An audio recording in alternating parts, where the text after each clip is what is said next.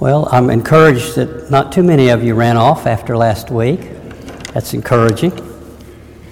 In the name of the Father, Son, and Holy Spirit. Last week in our opening talk, we discussed the purpose of man and our fall from it. We discussed that in being created in the image of God, our purpose is to grow in the likeness of God.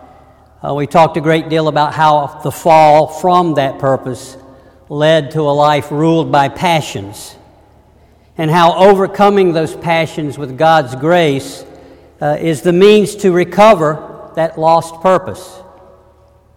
And we closed by saying that the first step in purification is the renunciation of the world. And we ended with the question, how can we that live in the world, that have jobs and families and responsibilities, grass to cut, bills to pay, how in the world can we renounce the world? We're not like St. John Climacus, St. John of the Ladder, who in his book, The Ladder Divine Ascent, affirms the voice of the Fathers that renunciation of the world is the first step. So we'll look at that tonight. And last week we heard a lot of quotes and some theology. We also heard from more than one father that spiritual growth does not come without effort and sweat. And so tonight, let the sweating begin.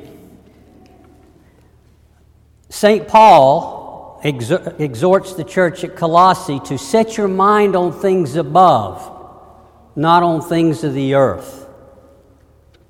To the church at Philippi, he urges, whatsoever things are true, whatsoever things are worthy of respect, whatsoever things are pure, whatsoever things are pleasing, whatsoever things are of good report. If there is any virtue and any praise, consider these things. To the church at Rome, he exhorts them to not be conformed to this world, but to be transformed by the renewal of their mind.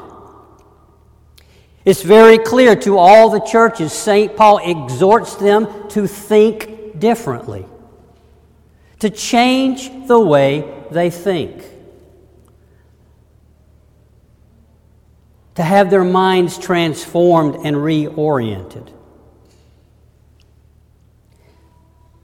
He calls the faithful to renounce the view of the world that Satan promotes, that the world is a thing in and of itself. And he exhorts us to return to the worldview of Eden, the worldview of our original purpose. You know, throughout the ascetical literature of the church, we encounter the absolute central role of our minds in the process of purification. We repeatedly come across the concept of watchfulness, in the Greek nepsis, the practice and discipline of examining our thoughts, of thinking about what we're thinking, to rein in our thoughts that are so random and out of control, and through effort and discipline to redirect them toward God, to renew our minds, as St. Paul urges the church at Rome. Deuteronomy 15:9 says, beware lest there be any wicked thought in your heart. Proverbs 4:23, keep your heart with all diligence, for out of it springs the issues of life. Proverbs 23:7, for as he thinks in his heart, so is he. St. Peter in his second epistle urges us, therefore, gird up your minds, be sober, watch, and pray. In both the Old Testament, the New Testament, and the writings of the Fathers, this constant recurring theme of watchfulness. And that innermost part of us is the heart, that part of us created to commune with God. So beware lest there be any wicked thought in your heart, for as a man thinks in his heart, so is he. Now, I don't know about you, but sometimes I feel like my mind is like a raccoon wandering around looking for a garbage can to get into. And it's a critter that can be vicious, and it's a critter that's hard to control. And if you think housebreaking a dog is hard, or you think potty training a child is hard, try training your mind to think differently. St. Paul exhorts the church of Corinth in his second epistle, chapter 10, verse 5, to cast down imaginations and every high thing that exalts itself against the knowledge of God, bringing into captivity every thought to the obedience of Christ. At the heart of our purification, then, is this process of watchfulness, of being transformed by a renewed mind. And it is this renewal of this mind, this changing the way we look at the world and the things in the world, is how you and I, as people who live in the world, can renounce it. For us who live day-to-day lives, we're called to change the way we view the world. We're not talking about the power of positive thinking.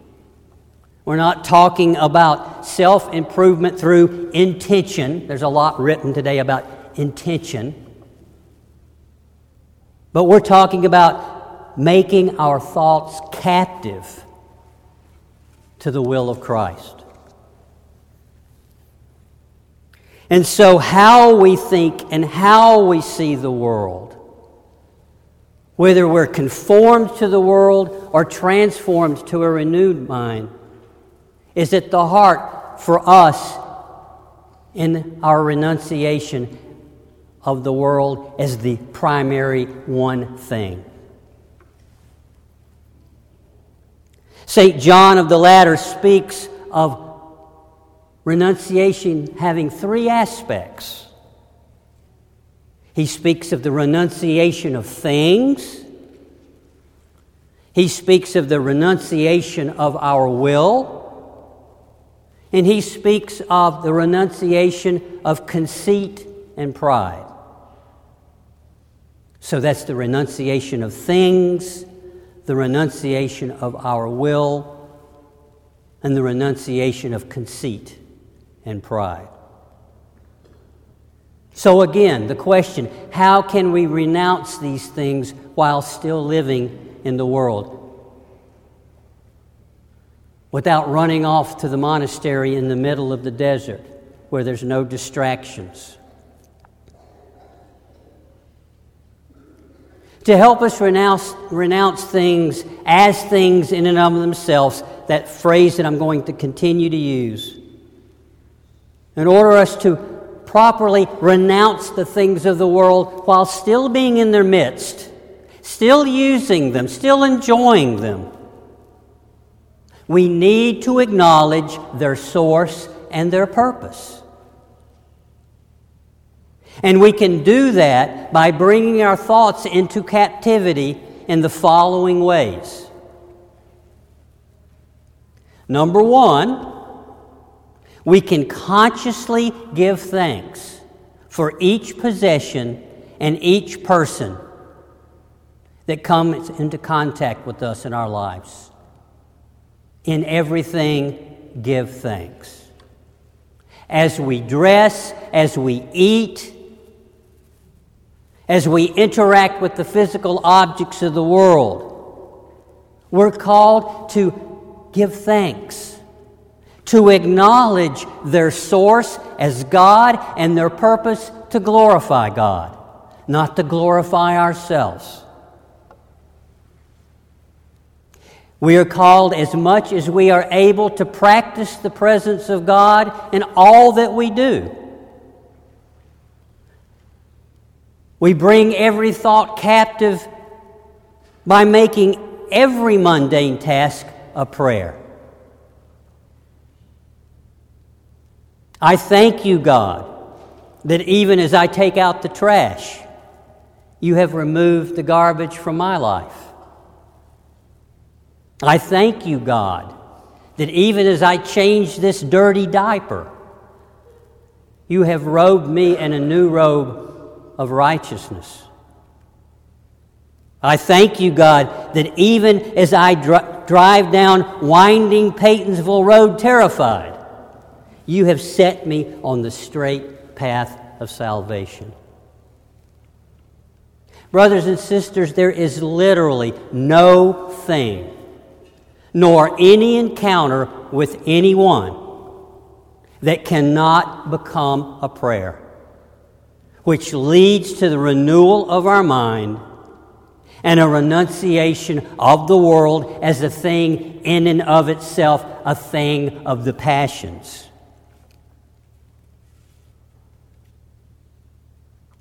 St. John of Kronstadt, right over here, 20th century, says, when God is present in all of a man's thoughts, his desires, his intentions, his words, and his works, then it means the kingdom of God has come to him.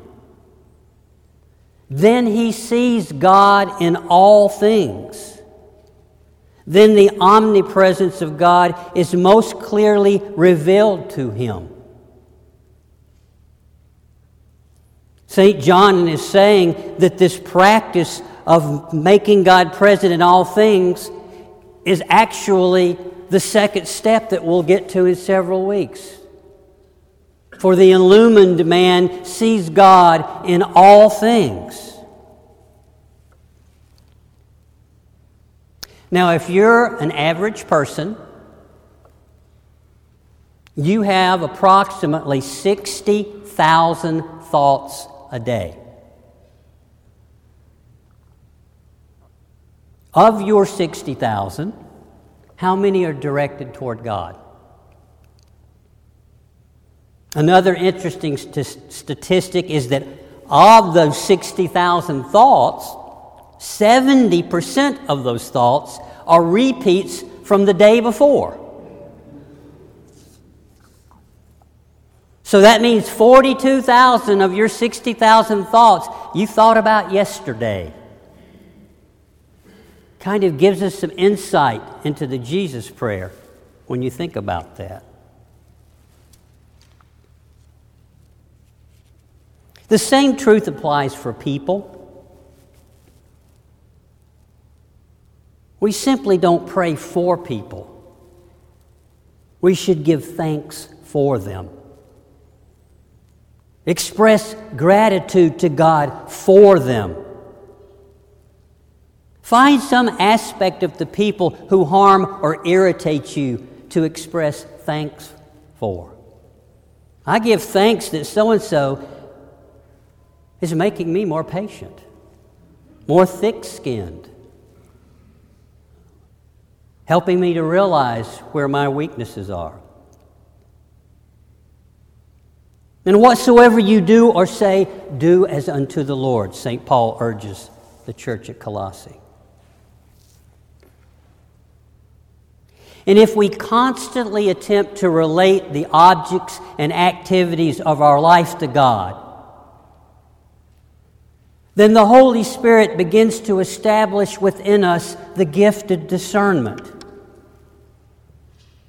And if we struggle to give thanks to God in all things and sense His presence in all things, then we begin to discern and distinguish between needs and desires. For that which fulfills a need should produce thanksgiving. That which fulfills a desire feeds the passions. And if we give thanks to God in all things, we tend to take notice the frivolous, You know, we can give thanks to God for that first piece of cake, but it's really hard to sincerely say, and thank you for the second, and thank you for the third. In acknowledging God as the source of all things and giving gratitude to God in all things, the Holy Spirit gives us a sense of discernment in which those things that we tend to view as things in and of themselves take on a different meaning, and we're much strengthened to resist them. And a very important component of the process of purification is developing the Spirit-led discernment to be able to see the difference between desire and need and act accordingly.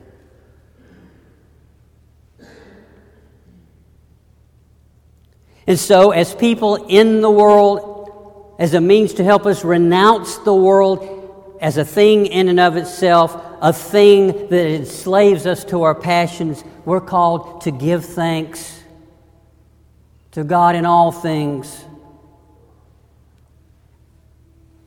and to see every act in our life as a way of turning to Him. The second thing that we can do to make our thoughts captive to Christ is to maintain a sense of wonder. St. Clement of Alexandria says, like everything that is beautiful, the flower gives its pleasure by being seen. And we should glorify the Creator by looking at it and enjoying its beauty. Christ says, unless you become as a little child, ye shall not enter the kingdom of heaven. And if it's one thing a child has, it's a sense of wonder. I actually made up a song years ago about my middle daughter. And it was born out of watching her walk from our front porch to the bus stop at the end of our driveway, maybe 75 yards. And the whole point of these verses is this daughter was absolutely incapable of walking in a straight line. There was a dandelion to be seen.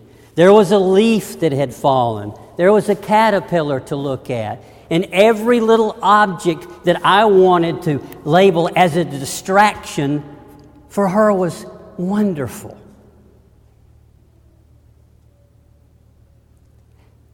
Not too long ago, I had a group of our kids grab me. Father Stephen, come, look. We ran around the corner. I thought somebody had got there fallen into the septic tank or something. And it was a bug. Look at that. Isn't that cool? Again, not too long ago, I had one of our little girls with all the sincerity in the world present me a leaf as a present. Many years ago, I was blessing a house. The family is part of St. Elizabeth now, and their son, who's taller than me now, is about 3. And after sitting in the living room chatting for a while, it was time to do the house blessing, and Dad said to the little boy, "Tell Father Stephen where Jesus is," meaning, where's the altar? And the little 3-year-old boy looked at me and he said, "Well, he's in the cup." Speaking of the chalice. Many of you heard me say that one Lent, on the first Lenten service, one of the children ran up to me and said, Father Stephen, why aren't the bells singing tonight?"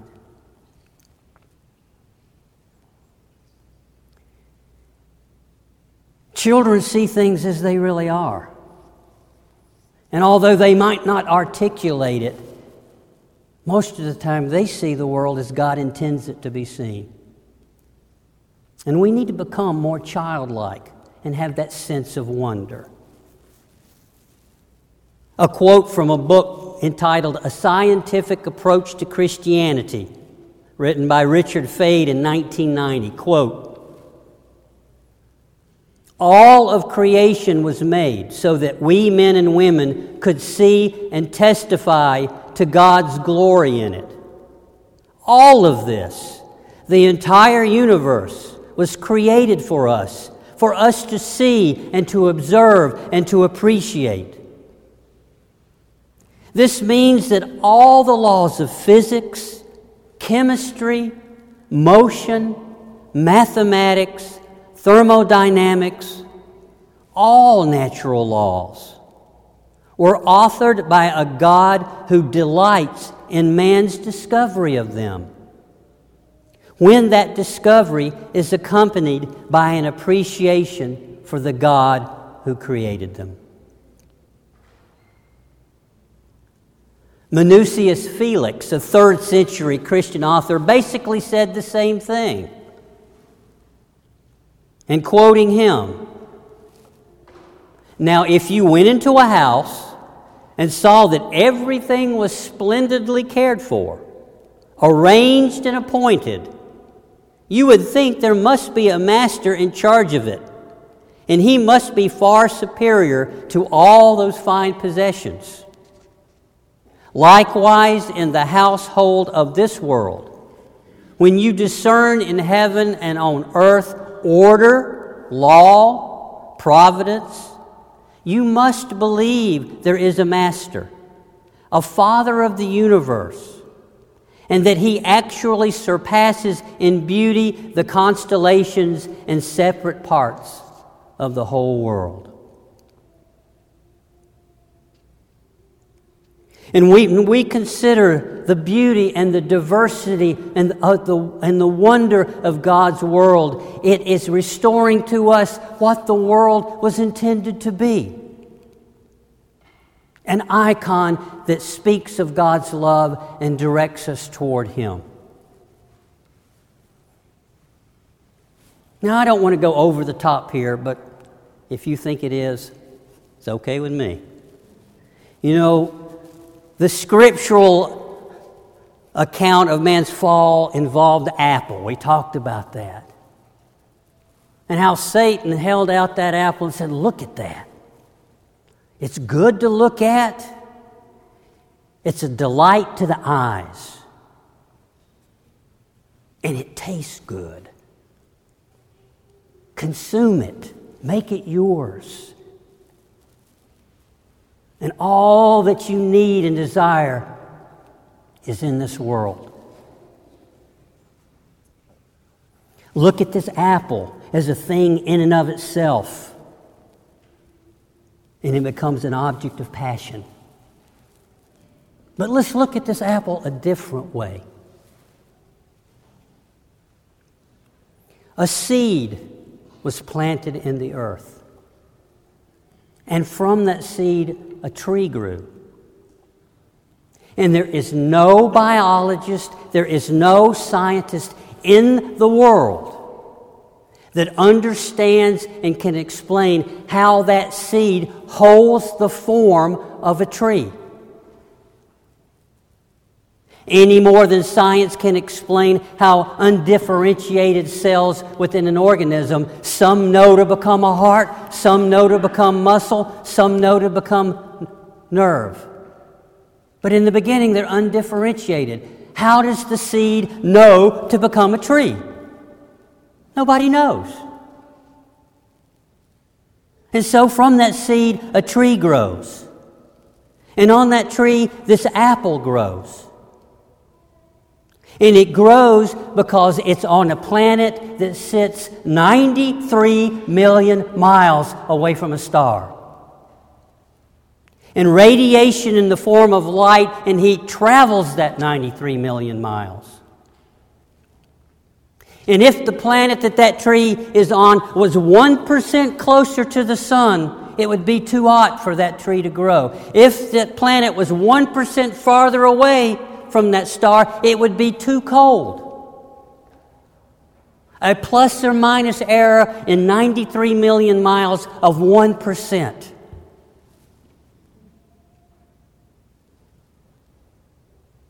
That tree knows how to draw minerals and water and how to take that radiation and convert it into food. And by the way, that rain that falls on that tree, if you take 1 square mile, which is a relatively small amount of land, and if 1 inch of rain falls on that 1 square mile, that rain weighs 143 million pounds. How can the clouds hold an aircraft carrier?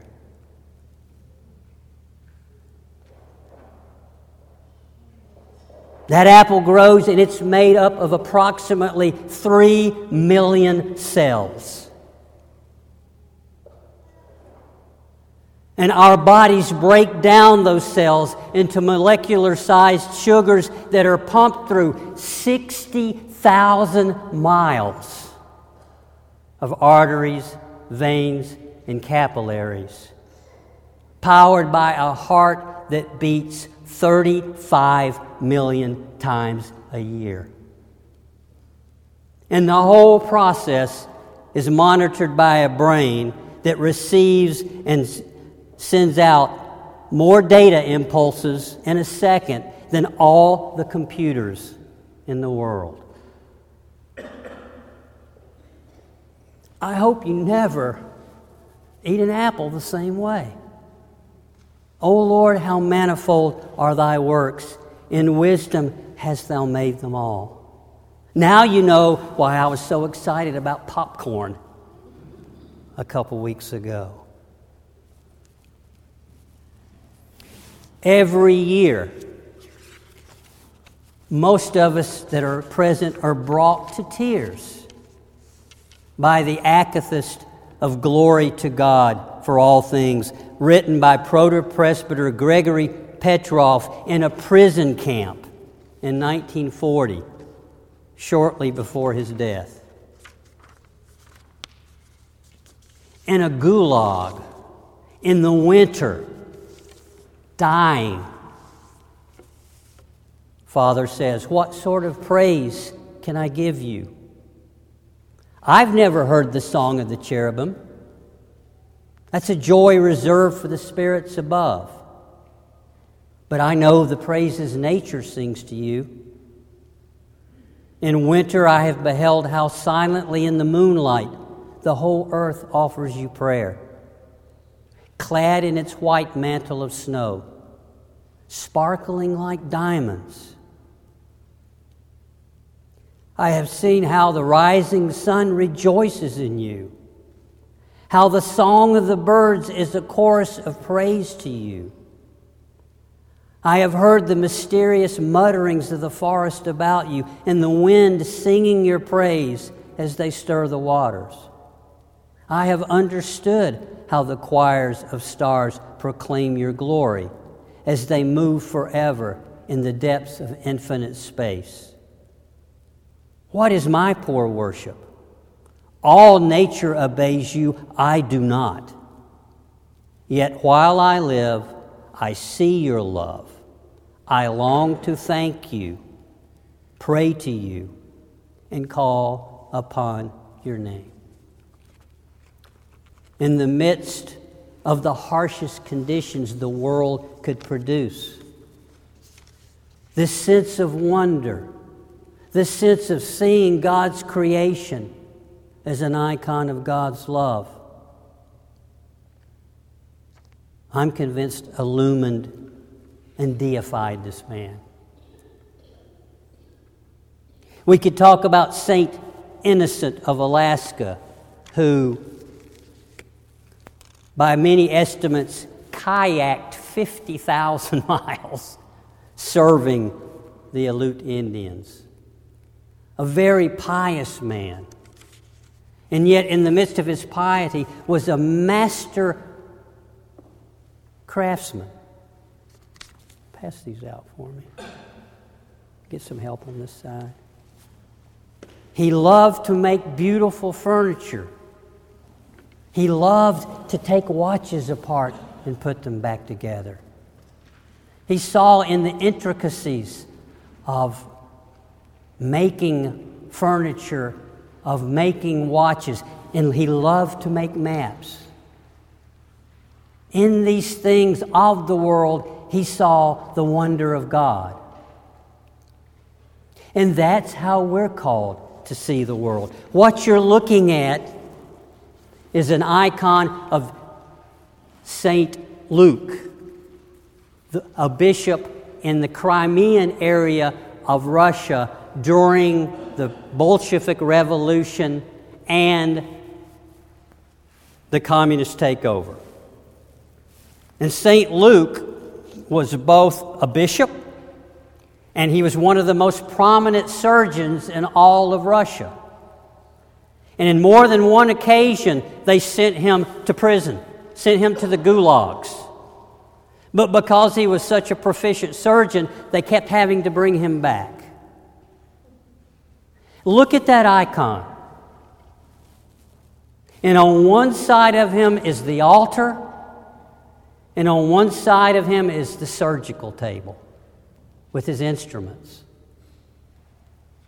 And there was no differentiation in St. Luke's mind or heart that one was of the world and one was of the Spirit.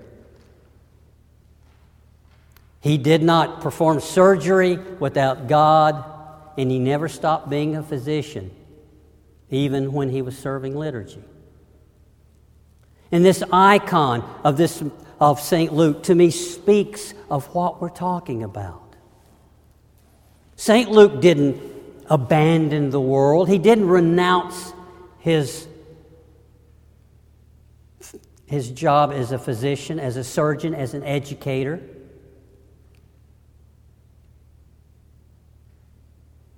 But he saw that in the light of giving thanks to God in all things. And there was balance.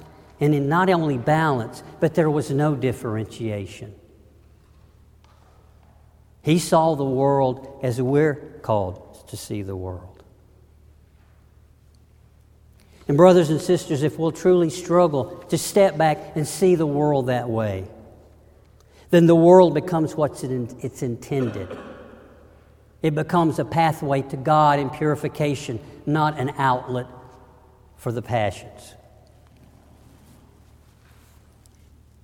Now you may be sitting there thinking, Father Stephen, so all you're saying is I should just think more about God?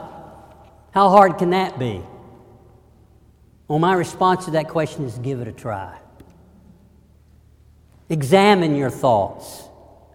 See how often each day you forget about God. See how often the world does become a thing in and of itself to you. See how hard it is to bring your thoughts into captivity. And you'll see that simply thinking more about God produces a little sweat. Elder Paisios of Mount Athos, he describes our thoughts like airplanes. And they're buzzing around in the distance. And if we'll let go of them, they'll fly right over us. But if we let them take us captive in our passions, then our minds become an airport. And things are landing and taking off all of the time. Elder Thaddeus, in the book Our Thoughts Determine Our Lives, which I know many of you have read, the Holy Fathers tell us to let our attention be on the Lord upon our awakening, to let our thoughts be united to Him through the entire day, and to remember Him at every moment. The Holy Fathers prayed to be delivered from forgetfulness, for we often get carried away by the things of the world, and we forget the Lord. We forget that He is everywhere. And we forget that any job we do or any task we perform is His. We think we're doing the job for ourselves or for someone else. And because of that, we often perform our tasks unwillingly. St. Paul says, whatever you do, do unto the Lord. Father Alexander Schmemann of blessed memory said, true Christianity is the constant remembrance of God. And at the initiation of Holy Week, that week when of all weeks we're constantly bombarded and called with services to focus on God and to remember, what is almost the first thing we hear? Behold, the bridegroom cometh at midnight, and blessed is the servant whom he shall find awake. But unworthy is he whom he shall find in slothfulness. Beware then, O my soul, and do not be overcome by sleep, lest thou be given over into death and shut out from the kingdom. But return to soberness, to watchfulness, and cry aloud, Holy, holy, holy art thou, O our God. Try to turn every possession, every activity, every thought to God. You'll try and you'll forget and you'll remember, and then you will forget again, and then you will remember. And it will be a struggle, and it will be hard, and you will be distracted. But slowly and steadily over time, that effort combined with God's grace will bring results. And the scales will tip. And more of your thoughts will be God-centered rather than self-centered. Remember the statistic, 70% of your thoughts are repeats. Engage in this struggle, and the world will begin to change. I promise you. And your purification will be taking place. So we're called to give thanks in the world and to recognize their source, to recognize the beauty of the world and the wonder of the world as an icon of God in order to renew our minds and to renounce the world as a thing of the passions. The third thing we can do is to enhance our liturgical participation and awareness. To become more aware and more involved of the church seasons and feasts and celebrations. To make an effort to bring them into your life, to contemplate their meaning. And brothers and sisters, liturgical awareness changes time itself. And the very time you live in is purified. And hence you are. And the more we engage ourselves in the liturgical life of the church, the more we contemplate the services, the more we understand what we are experiencing in those services, then the world and our reaction to it will change forever.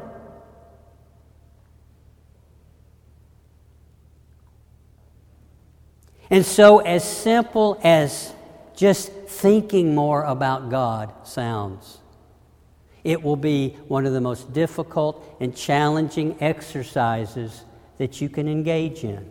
But over time, your minds will be purified. And we'll see that in the stage of illumination, this whole process becomes spontaneous.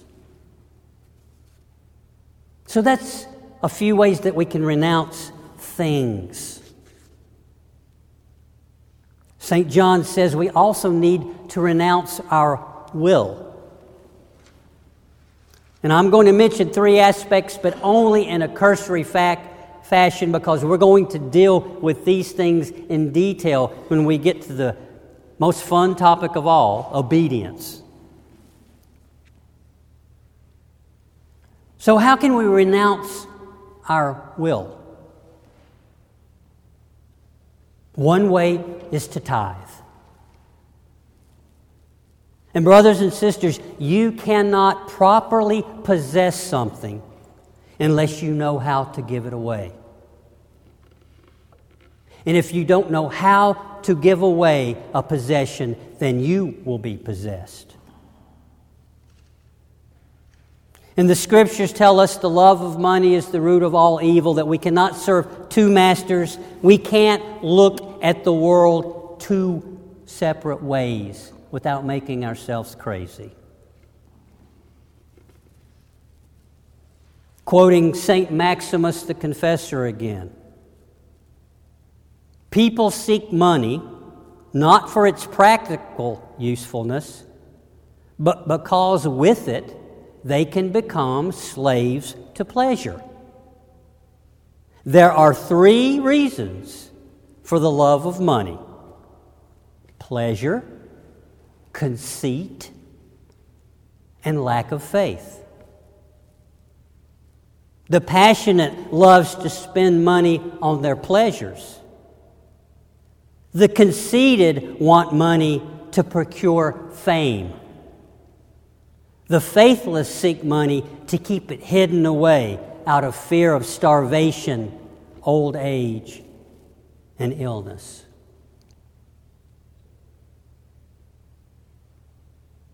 If we are enslaved to our money, if we are enslaved to our possessions, then we cannot be purified. And one of the quickest ways to battle our will, that will that is just so entrenched in its self-centeredness, is to give something. But we must be careful that even in our giving, we do not fuel our passions. St. John Chrysostom says, it's not enough to help the poor. We must help them with generosity and without grumbling. And it's not enough to help them without grumbling. We must help them gladly and with joy.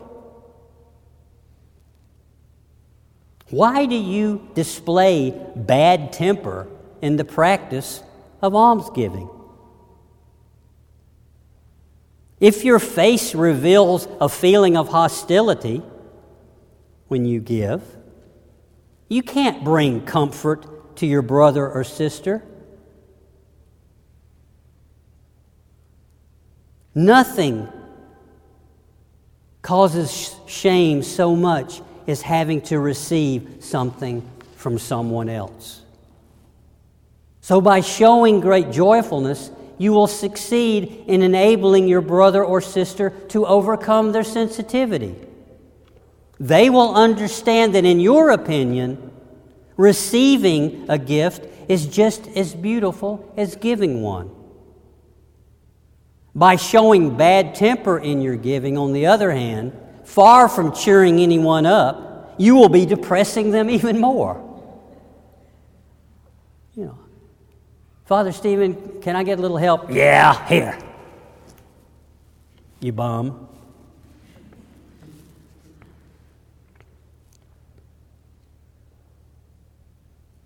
If you give gladly, even if you only give a little, it is a big gift. If you give unwillingly, even if it's big, you turn it into a small one. One way to overcome and renounce our will is to give, and to give gladly.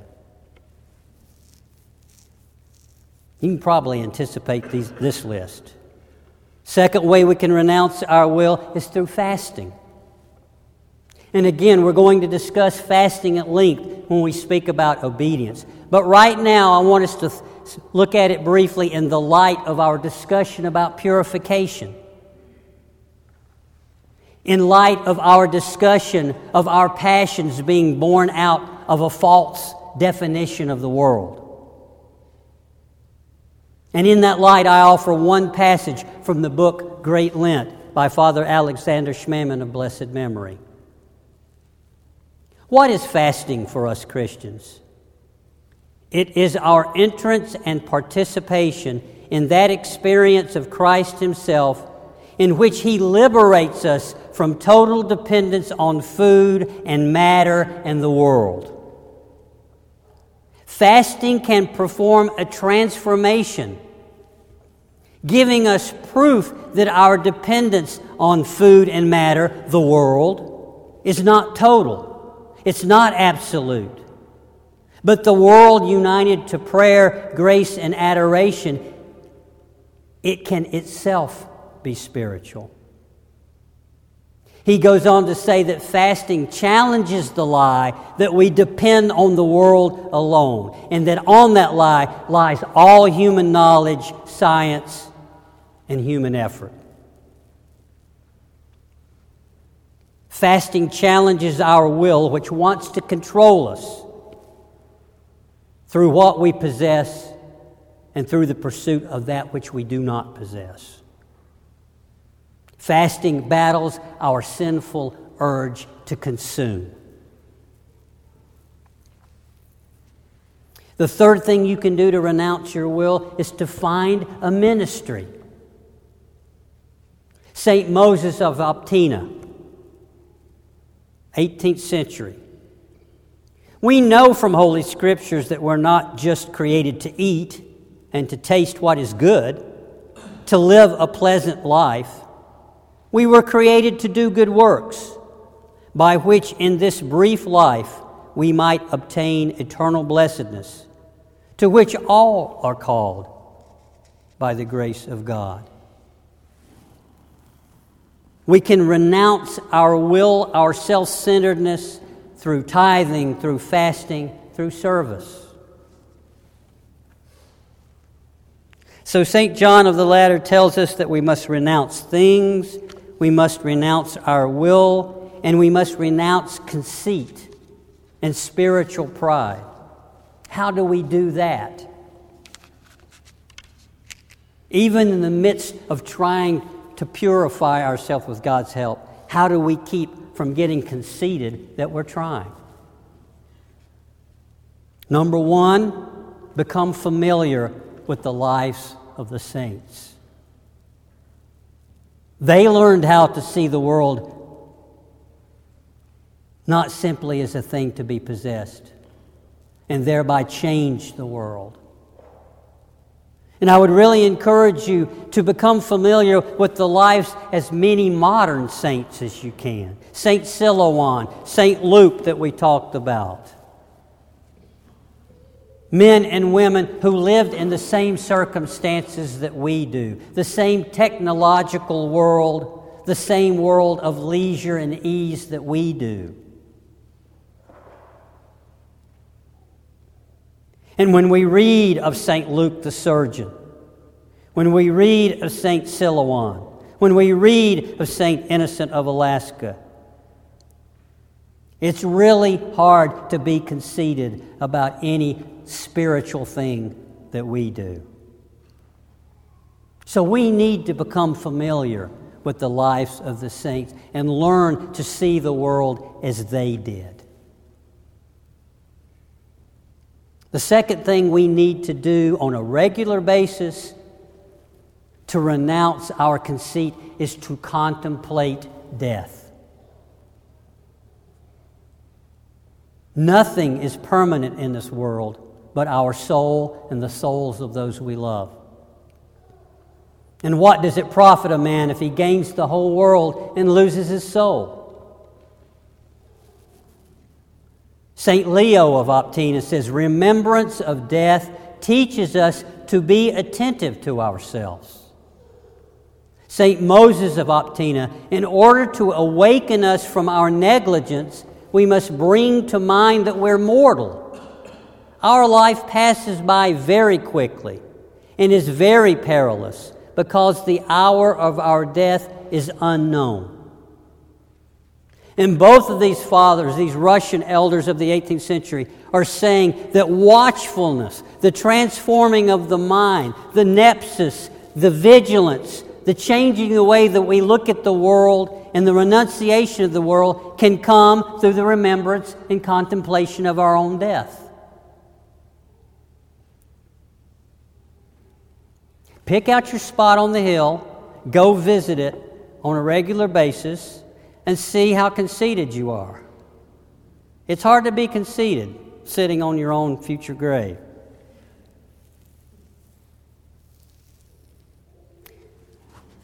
I've got to hurry. So once we have sincerely begun this effort to change our view of the world, once we have attempted to renounce the things we desire and put our comfort in, once we attempt to see the world the way it's intended to be seen, in very short order we come face to face with our sin and our enslavement to our passions. Does somebody do that to tell me it's time to quit? As I said earlier, even something so seemingly simple as consistently giving thanks to God for living in a state of wonder, for giving praise to God, that seems so simple. But give it a try and it's exposed as warfare. And we see very quickly that we do not want to change. We don't want to let go. We enjoy our passions. And when we attempt to let go of the world, we discover how tightly we embrace it. And very quickly, we come to another aspect of our purification, our need to repent. And as we turn our attention to repentance, I want to challenge you to look at repentance in a more expansive way. I may be oversimplifying a little bit, but we tend to view repentance and confession primarily in terms of justification.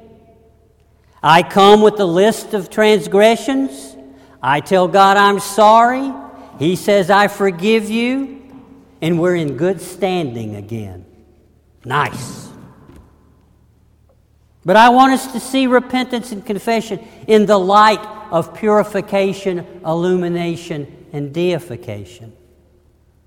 To see repentance not simply as a recognition of how bad we are, but a realization of how lost we are. And when I say how lost we are, I'm not defining lost as not being saved, but rather as a measure of how far we have strayed from paradise, how far we've wandered from home, how much we have forgotten about the purpose for which we are created. I want you to see confession not simply as a means of pardon, but as a means of being set back on the proper path. I want us to understand what metanoia, repentance, means. It means to turn and go in the opposite direction. We need to see that sin is not simply bad behavior. It is traveling in the wrong direction. Look at the story of the prodigal son. He wanted his bite of the apple. He wanted what was his. He wanted to possess it, and by possessing his inheritance, he would be satisfied. And he gave into his passions, and he took those possessions, and the Scriptures say what? He went into a far country. He went in the wrong direction. And he consumed those riches, and he was left with nothing. And he looked up and he found himself in a pig pen, and he realized how lost he was, how far he had strayed. He came to his senses and realized where his true home was. And he determined and repented to return to his father's house, to turn and go in the other direction. And when he made that turn and headed back home to resume his true identity as a son of his father, he was welcomed back into his Father's house. He purified himself, he repented, he saw the truth, and he returned home. And his father proclaimed, "My son was dead, and now he's alive again."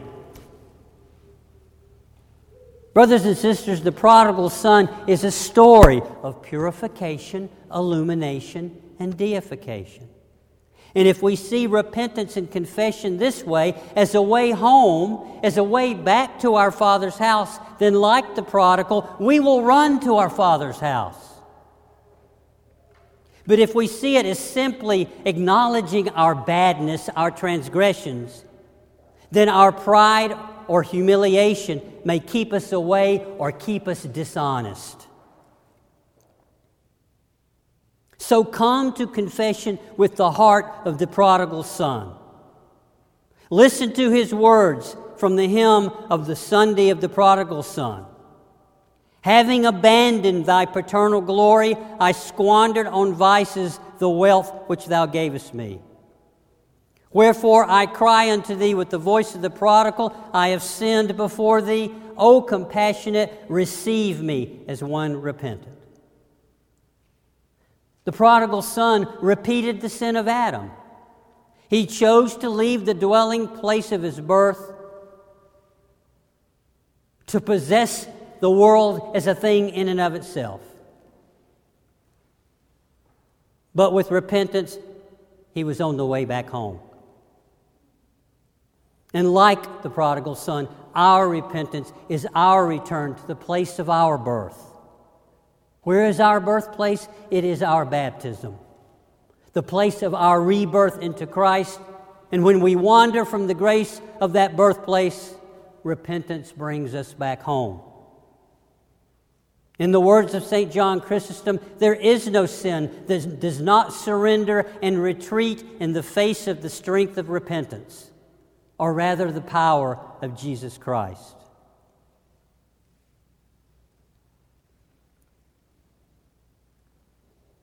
But when we're ruled by the passions, when we're lost in this sense of the word because of our sins, we ourselves and the evil one provide several obstacles to repentance, thus several obstacles to our purification. And the obstacles that are set in our path when it comes to repentance and confession, the first one is insensibility.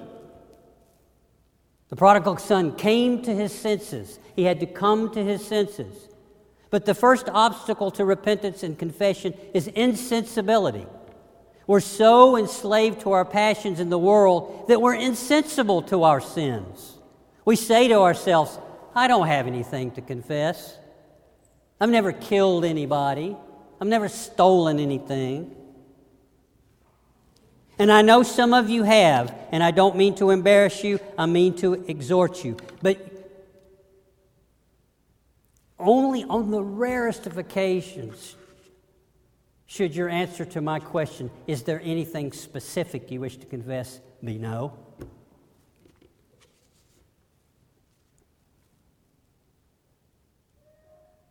So we convince ourselves we haven't done any big thing. Or we, in our insensibility, our excuse might be, "Everybody does that." And you know what the world teaches us? Boy, is it so clear in our culture. The world teaches us that if enough people are doing it, it can't be sinful. But St. John the Evangelist says otherwise. If we say we have no sin, then we deceive ourselves, and the truth is not within us. If we say we have not sinned, then we make Christ a liar, and His word is not in us. The unrepentant man cannot be purified. St. James, the brother of our Lord, says, "In many things we all stumble." This insensibility, this refusal to acknowledge our sins, if it's not overcome, it will lead to hard-heartedness and the total inability to hear God's voice. So like the prodigal son, we need to come to our senses. Obstacle number 1, insensibility. Obstacle number 2 is the opposite extreme, despair. Those who believe that they're so sinful, they cannot be forgiven. You think your sins are beyond forgiveness?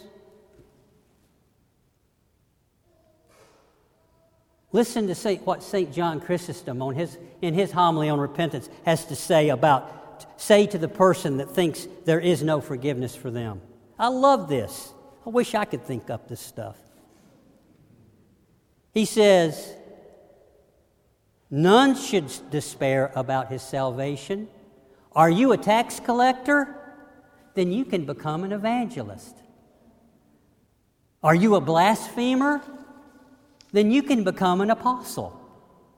Are you a thief? Then you can plunder paradise. Speaking of Matthew, St. Paul, and the thief on the cross.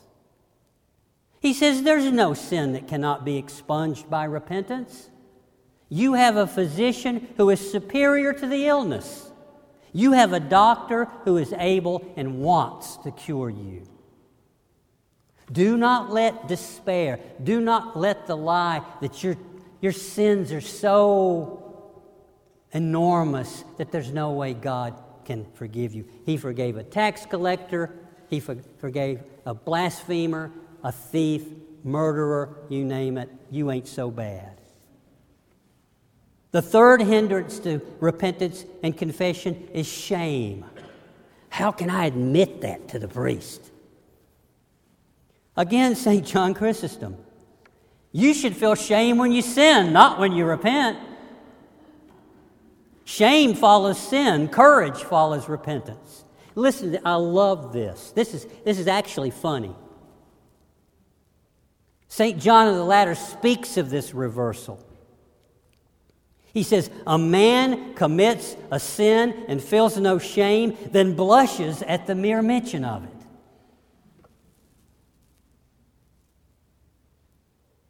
We can't let shame keep us. For all have sinned and fallen short of the glory of God. A fourth hindrance is procrastination. We're tempted to fulfill the passions today and labor for virtue tomorrow. St. Basil the Great says the evil one constantly baits us with pleasure to secure our happiness today and put off our hope till tomorrow, and by doing this, our whole life is stolen away. Then the fifth hindrance is repetition of sin. I'm going to do it again, so what's the point? Why bother? Again, St. John Chrysostom. The man who wants to cut down a tree swings an axe at its roots. If the tree does not fall after the first swing, does he not swing 4, 5, or 10 times? This is what you should do. Giving up because of repetition is like saying, I'm going to get dirty, so there's no point in me taking a bath. I've used that logic before.